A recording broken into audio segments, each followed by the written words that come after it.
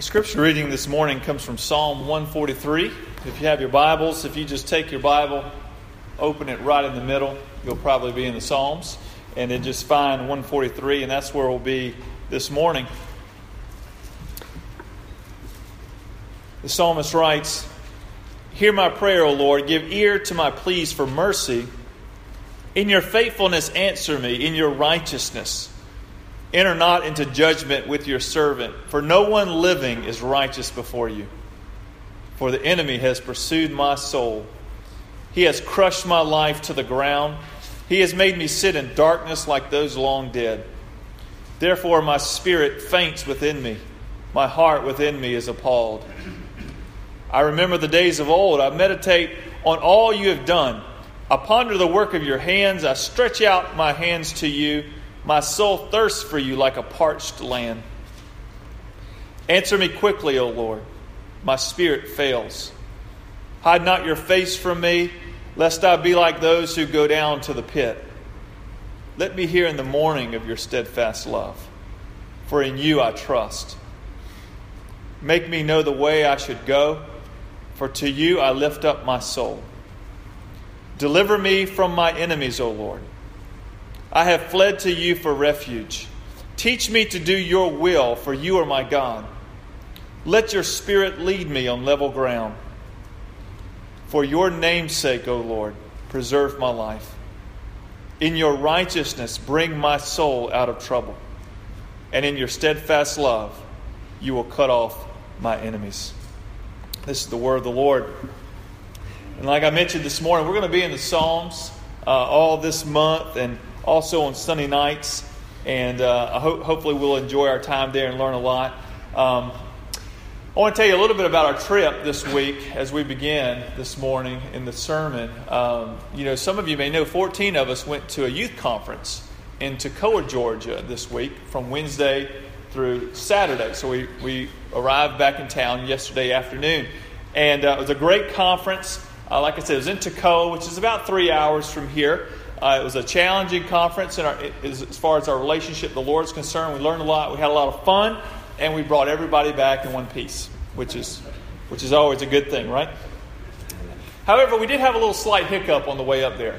Wednesday, we were driving out. I was driving the blue church van. Connie Lee was driving the white church van. And we were going, about 2 hours or so away from Augusta. So we were about 30 minutes or so away from Toccoa, from our destination. And we were riding down the road, and next thing I know, the white van pulls over to the side of the highway. And so we circled back to go back and see what was happening. Honestly, I was thinking, well, one of these youth probably, got car sick. And everybody's going to be piling out in just a minute. So we turned back around, we went and parked behind them, and I walked by the van. I noticed the back tire had just completely blown off. I mean, pretty much. This huge gaping hole in the back tire. So the tire was flat. And so thankfully there was a little driveway there just off the highway. So we were able to pull the van over into the driveway. And so we got out of the van and we started going through the van trying to figure out what we need to change the tire. So we're trying to find the jack and the lug wrench and figuring out where the spare tire is. There's no telling how old it is and or if it's ever been used before. But we're trying to figure all that out. And as we're trying to gather all our tools together, a guy pulls up and asks if we could use some help. Well, initially I'm thinking, we're good. We don't need any help. We can do this. But then after thinking about it a little bit more, I thought, actually, we probably could use some help. So if you wouldn't mind helping us out, it'd be great. And, so the guy got out and helped us out. So we're getting all the things together. Thankfully, he had a jack that was better than ours. And, we couldn't get our jack. Wasn't tall enough to lift the van off the ground. And so he had a bigger jack. And so it got the van off the ground. And then, he was a great help. And it became apparent that, in fact, we needed help because there was this trick to get the spare tire off of the van that I was unaware of. There's a secret hole in the back of the bumper. It's secret. It's covered. And no one knows it. It's like a mystery. And so you unplug the hole and then you take this long rod that you piece together and you put it through the hole and then you crank down the spare tire. I'm thinking, who did this? What kind of contraption is this? I'm looking for the owner's manual. It's not in the van. And so we don't know. But Jesse's like, here's how you do it. And he goes back there and he pops the thing off. There's a hole there. And I'm thinking, we would have never figured this out. We would have been here forever. We'd have had the whole youth conference on the side of this highway because we would have never figured this thing out. And so it became very apparent that we needed the help. It was beyond our control. And God blessed us with this guy named Jesse who pulled over and helped us out. And we were on the road in no time. Didn't take too long to do it all. So, and the spare tire held up. And so it was funny. We were putting the spare tire on. There's a little sticker on the spare tire. And we're like, what's that sticker for? And he said, I think that's the manufacturer's sticker. As in, it's never been used since the van was purchased. Who knows how old that thing was. So I was thinking, Lord, please, hopefully this spare tire will hold up. And it did. So thank the Lord for that. But I wonder, have you ever been in a situation kind of like that where, you just couldn't get yourself out of it? I mean, you needed some help to get out of the situation. For example, let's say you have a plumbing problem at your house that is beyond your skill set. Who do you call? Well, you call a plumber. Or if you have a car issue, your car breaks down, you call the mechanic. But what happens when life breaks down? When the plumbing and the car and relationships and the kids and the parents and even those who may be trying to do you harm, all these things come piling upon you, and all these things combine and put you in a place where life just feels broken, and it's beyond your control. I mean, there's nothing else you can do to fix the situation.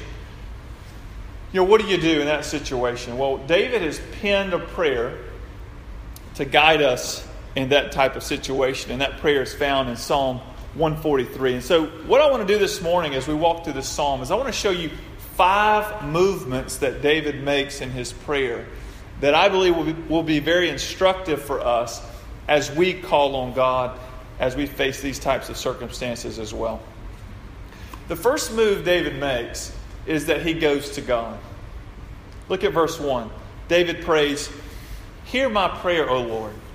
Give ear to my pleas for mercy." So the first thing David does is he goes to God and he's seeking mercy. And when you seek mercy from someone, what you're doing is you are seeking help from someone that doesn't owe you anything. That's what mercy is. You don't deserve it, but you're still seeking help from that person, even though they don't owe you. In fact, the person actually would be executing justice by not helping you. So David knows this, and so he goes to God, and he goes to God clinging to the character of God. Look at the rest of verse 1. He says, "In your faithfulness answer me. In your righteousness." Now listen to this. David is seeking help not because he deserves it, but because he knows that God is a merciful and faithful God, and that he cares for his people, and he's concerned with what is good and right. So this is important to note as we go to the Lord in prayer and we find ourselves in this situation. David is not basing his prayer on his goodness, but on the goodness of God. He goes to God with no sense of entitlement, but with humility. Look at verse 2. David prays, "Enter not into judgment with your servant, for no one living is righteous before you." You see, David recognizes that God doesn't answer our prayers because he owes us something or because we're just so good. He acknowledges that if God were to give him what he deserves, then his prayer for help would go unanswered. He recognizes this. No one is righteous before you. No one living is righteous before you. And as I was reading this passage here, I noticed that there are 2 common errors that we fall into when we go to the Lord in prayer. The first error is to think that God owes us something. It's to believe that we're actually entitled to a certain lifestyle or a certain lifespan. And so what we do is when life doesn't go our way, we tend to get angry with God, and our prayers are more characterized by complaining than they are with seeking the mercy of God. And the second error is to think that God would never help us because we're not good enough. So on the one hand, we think we're entitled. But on the other hand, we think that we're so bad and we haven't done good enough that God would never help us out. Have you ever felt that way where you're so conscious of your sin and your inadequacy that you think, well, I just deserve all the bad things that are happening to me. So God, He's not going to help me. He wouldn't help me because I deserve all of these things that are going on in my life. So on one hand, yes, that's true. God doesn't owe you anything, but God is merciful, and the Bible tells us that He is willing to be our help in our time of need. And so we don't deserve it. That's true. But this is what makes the fact that God wants to help us, this is what makes it so amazing. Is because God wants to help His people even though we don't deserve it. And so the first movement David makes is he goes to God in prayer. And the second move he makes is that he points out the problem in his life. Look at verses 3 and 4. David prays, "For my enemy has pursued my soul. He has crushed my life to the ground. He has made me sit in darkness like those long dead. Therefore my spirit faints within me, and my heart within me is appalled." So as David's praying this, he has a specific enemy in mind. He knows who he's talking about. But he leaves it general so that you and I can identify with his prayer. So we can kind of fill in the blank, right? Because your enemy may be different than David's enemy, but we can all relate. We've all felt that type of pressure. We've all been in that type of situation. But David, he knew his enemy, and he knew that his enemy wanted to take him out. Now, he doesn't tell us how his enemy is doing this, but all we know is that his enemy is seeking to crush him. And he's telling God that he is feeling the pressure and that he doesn't know how long he can hold on. I mean, can you relate to that? Can you relate to what David's feeling here? I mean, is there something even now for you in your life that is just really putting the squeeze on you? You're feeling a lot of pressure, seeking to crush you, to steal your joy. Feels beyond your control.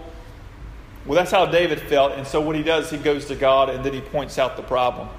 And the third move he makes is he shares his struggle with the Lord.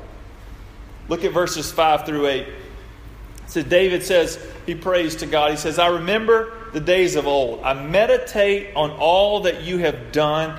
I ponder the work of your hands. I stretch out my hands to you.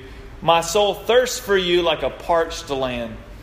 Answer me quickly, O Lord. My spirit fails. Hide not your face from me, lest I be like those who go down to the pit. Let me hear in the morning of your steadfast love, for in you I trust." What I want you to notice here is I want you to notice the path that David had to walk in order to voice this prayer. And that's what he's sharing his struggle with the Lord. This is the path he had to walk to get to a place where he voiced this prayer. The path began with conflict, right? The enemy. Something entered his life and produced conflict for him. The path began with his enemy seeking to crush him. And this led his heart to become faint and his spirit, feeling like it's going to fail within him. And maybe you all can relate to that. I know I can relate to that. And this prompted him, now watch the path that he's walking down. This produced his mind to go and remember the works of the Lord. So he remembers what God has done in history. But I believe he's also remembering what God has done in his own life. So he begins to reflect on what God has done throughout history for his people and even in his own life. And what this leads him to do is stretch out his hands to the Lord. This stretching out your hands to the Lord is a posture of prayer. It's like if we were to say he got on his knees and bowed his head. That's the kind of posture of prayer we think of. But that's what he's saying. It prompted him then to stretch out his hands to the Lord. And so it prompted him to pray. And so here's my question for you all. Is that when you feel crushed, when you feel the pressure of life coming in on you, it's beyond your control, what does your path look like? When the pressure builds, What does your path look like? For some of us, when we feel crushed, we don't go to God. But we go to some other pathway of help. Whether it's worrying or anger or some addiction, or there's maybe some other path that you frequent that we go to help. So when the pressure becomes great, life seems to be out of control, and you can't do anything to fix it, there's a path that we tend to take. And David's saying the path that he's taken is to remember the Lord, His works in his life, and that prompts him to pray to God. And so where do you go when the pressure's on? David went to the Lord, and he asked the Lord to answer him quickly. He said, I'm ready for an answer now. In the morning, just I'm going to go to sleep tonight, and in the morning I hope that I have an answer. He wants God to answer him quickly.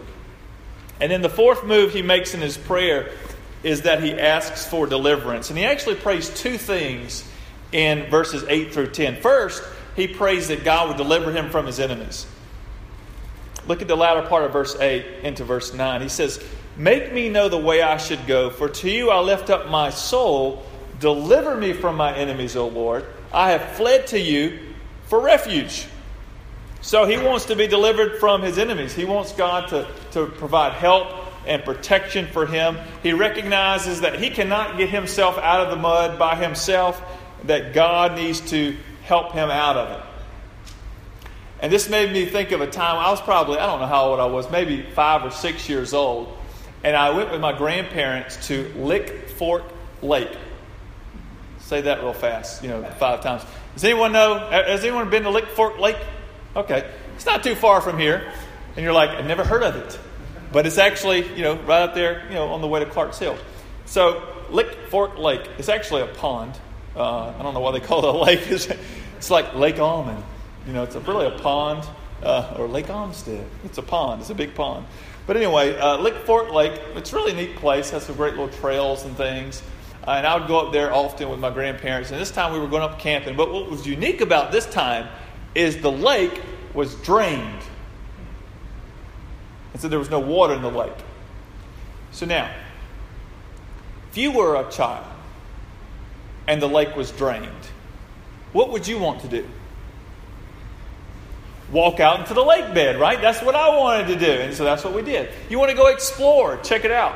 And so we would go out there, we were walking around, but we got a little close to the middle, and we got a little muddy. And I began to sink into the mud. And my first thought is, this is quicksand. That's what you think. I'm in quicksand. But I sink into the mud. If you've ever been in a very muddy place, you know how hard it is to get out of the mud, especially if you're a 5 or 6 year old kid. And so I was stuck in the mud. I could not get out. And that's frightening. Like, looking back now, it's no big deal. But in the moment, it really did look like a lake.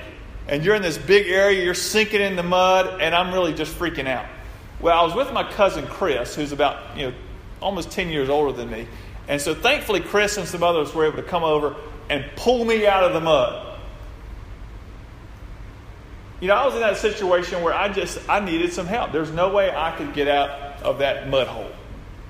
And maybe you guys can relate. Maybe you've been there before. You've been at a place where, you've exhausted all your options and there is nothing left for you to do to deliver yourself. I know I've been there, and maybe you've been there as well. So what should you do if you find yourself in that place? Well, I hope what you'll do is you'll remember Psalm 143. And you'll pray and you'll ask God to help you get out of the mud. And this is what David's doing. He wants deliverance. He wants to get out of this situation. And we need to ask our Heavenly Father to help us. Not because we deserve it, right? Not because we deserve it, but because He is a merciful God. And notice that David doesn't just ask to be delivered, which he does. And there's nothing wrong with that. We can ask to be delivered. Get out of this mud hole. But he also asks for the second thing, which is direction. So he asks for deliverance and he asks for direction. It wouldn't be very helpful if my cousin Chris would have picked me up out of the mud hole and then plopped me down in a deeper mud hole. Thankfully, he didn't do that. Maybe you have cousins that would have done that to you, but he didn't do that to me. It wouldn't have been very helpful to pick me up out of the mud hole, put me in another mud hole. And so David says, not only do I want to get out of the mud hole, I want to avoid other mud holes. So I want deliverance, and Lord, I need direction so I don't fall into another mud hole. Look at verse 10. David prays, he says, teach me to do your will, for you are my God.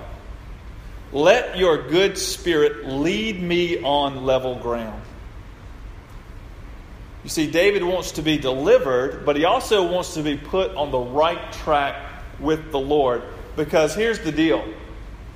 This isn't always the case. But sometimes we get into these situations because we are in sin, right? Sometimes we get into these mud holes because we're not following the Lord's will, and we're doing life our own way, and we find ourselves in the thick of it. But we can still, even if we find ourselves in that situation, we can cry out to the Lord for help. Because remember, our prayer to the Lord for help is not based on our goodness, it's based on His goodness. And so we can ask for help, but we also need to ask for guidance and direction. Lord, help me to do your will. Help me to follow your ways so that I can avoid those mud holes that we tend to fall into when we do life our own way. And so notice that David prays for deliverance and direction. He wants to get out of the mud hole, but he wants to also navigate around the other mud holes of life. And then lastly, he makes this fifth move in his prayer. He ends his prayer by glorying in the glory of God. Now, the word glory can be used as a noun or a verb. The noun form of glory refers to fame or renown or great beauty. And so when we talk about the glory of the Lord, we talk about His fame, His greatness. But the verb form of to glory is to take pleasure in, to take delight in. And so when I say David ends his prayer by glorying in the glory of the Lord, what I'm saying is that David takes pleasure when God receives honor and glory. Like David enjoys seeing God receive honor and glory.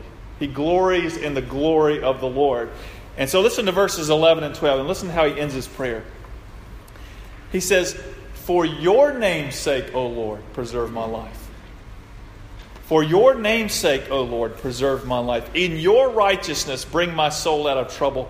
And in your steadfast love, you will cut off my enemies, and you will destroy all the adversaries of my soul. For I am your servant. So what we see is David, not only does he want to be delivered, which he absolutely does. Just like if you found yourself in a situation like this, you want deliverance. I want deliverance. I'm praying through things in my life even now that are beyond my control, but I'm wanting the Lord to answer. And maybe you have prayer requests like that. So yes, I want God to deliver. But what is characteristic of David is that he's not only asking for deliverance and guidance, but he is very concerned with God's reputation. And he wants to see what happens in his life to be for the glory of God, for His name's sake, God's name's sake, not David's name's sake, but God's name's sake. And so he prays, for your name's sake, O Lord, preserve my life. You see, David was a servant of God, and his life, just think about this, his life was a way for the watching world to learn something about God. Do you see that? David's life was a window into who God is. And so he's God's servant. And so he wants the watching world, as they're looking at David, he's wanting them to learn something about God. Well, in the same way, we are servants of God. I mean, if you are a follower of Jesus Christ, if you've given your life to Christ, you are a child of God. And now your life is a window into the person of God. And so as you go out, and as people look at you and interact with you and hear about what's going on with you, this is an opportunity for them to see something of God. And so as we pray, yes, we should pray for deliverance. There's nothing wrong with that. Pray for deliverance, but pray for direction, because we want to follow the Lord's will, because we know the watching world needs to know the Lord. And so we want to be concerned not so much with our situation as we are with God's reputation. And I believe this is what's governing his prayer. So we should want God to deliver us. Nothing wrong with that. But we want him to do so for his name's sake. You know, it's like when we pray even today. When we end our prayers, one thing that we often say is, in Jesus' name we pray. Right? In Jesus' name we pray. In other words, we're saying, I am praying this prayer as if Jesus himself would pray it. Right? We're praying in such a way that glorifies the Lord. I mean, that's what we want. We want God to act in a way that shows the world who he is. That's how Jesus would pray. And so when we say, in Jesus' name, it's like what David's saying, for your name's sake. And so we should not only be concerned with our situation, but also with God's reputation. So what do you do? What do you do when life breaks down? You find yourself stuck in the mud. You can't get out on your own. Life seems to be out of your control. What do? Well, David shows us what he did. And that is, you go to God. You point out your problem. You share your struggle. You ask for deliverance and direction. And you glory in the glory of God. Let us pray. Father, thank you for the Psalms. Thank you for the honesty, transparency, and the theology that we see in these prayers. Lord, thank you that David penned these and others as well for our benefit and for your glory. And Lord, I pray for anyone here who is struggling. Life is really putting the pressure on. There are enemies out to get us and situations that are difficult.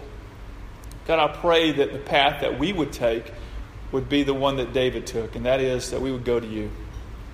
That we'd be honest with the problems that we have. That we'd share our struggle with you.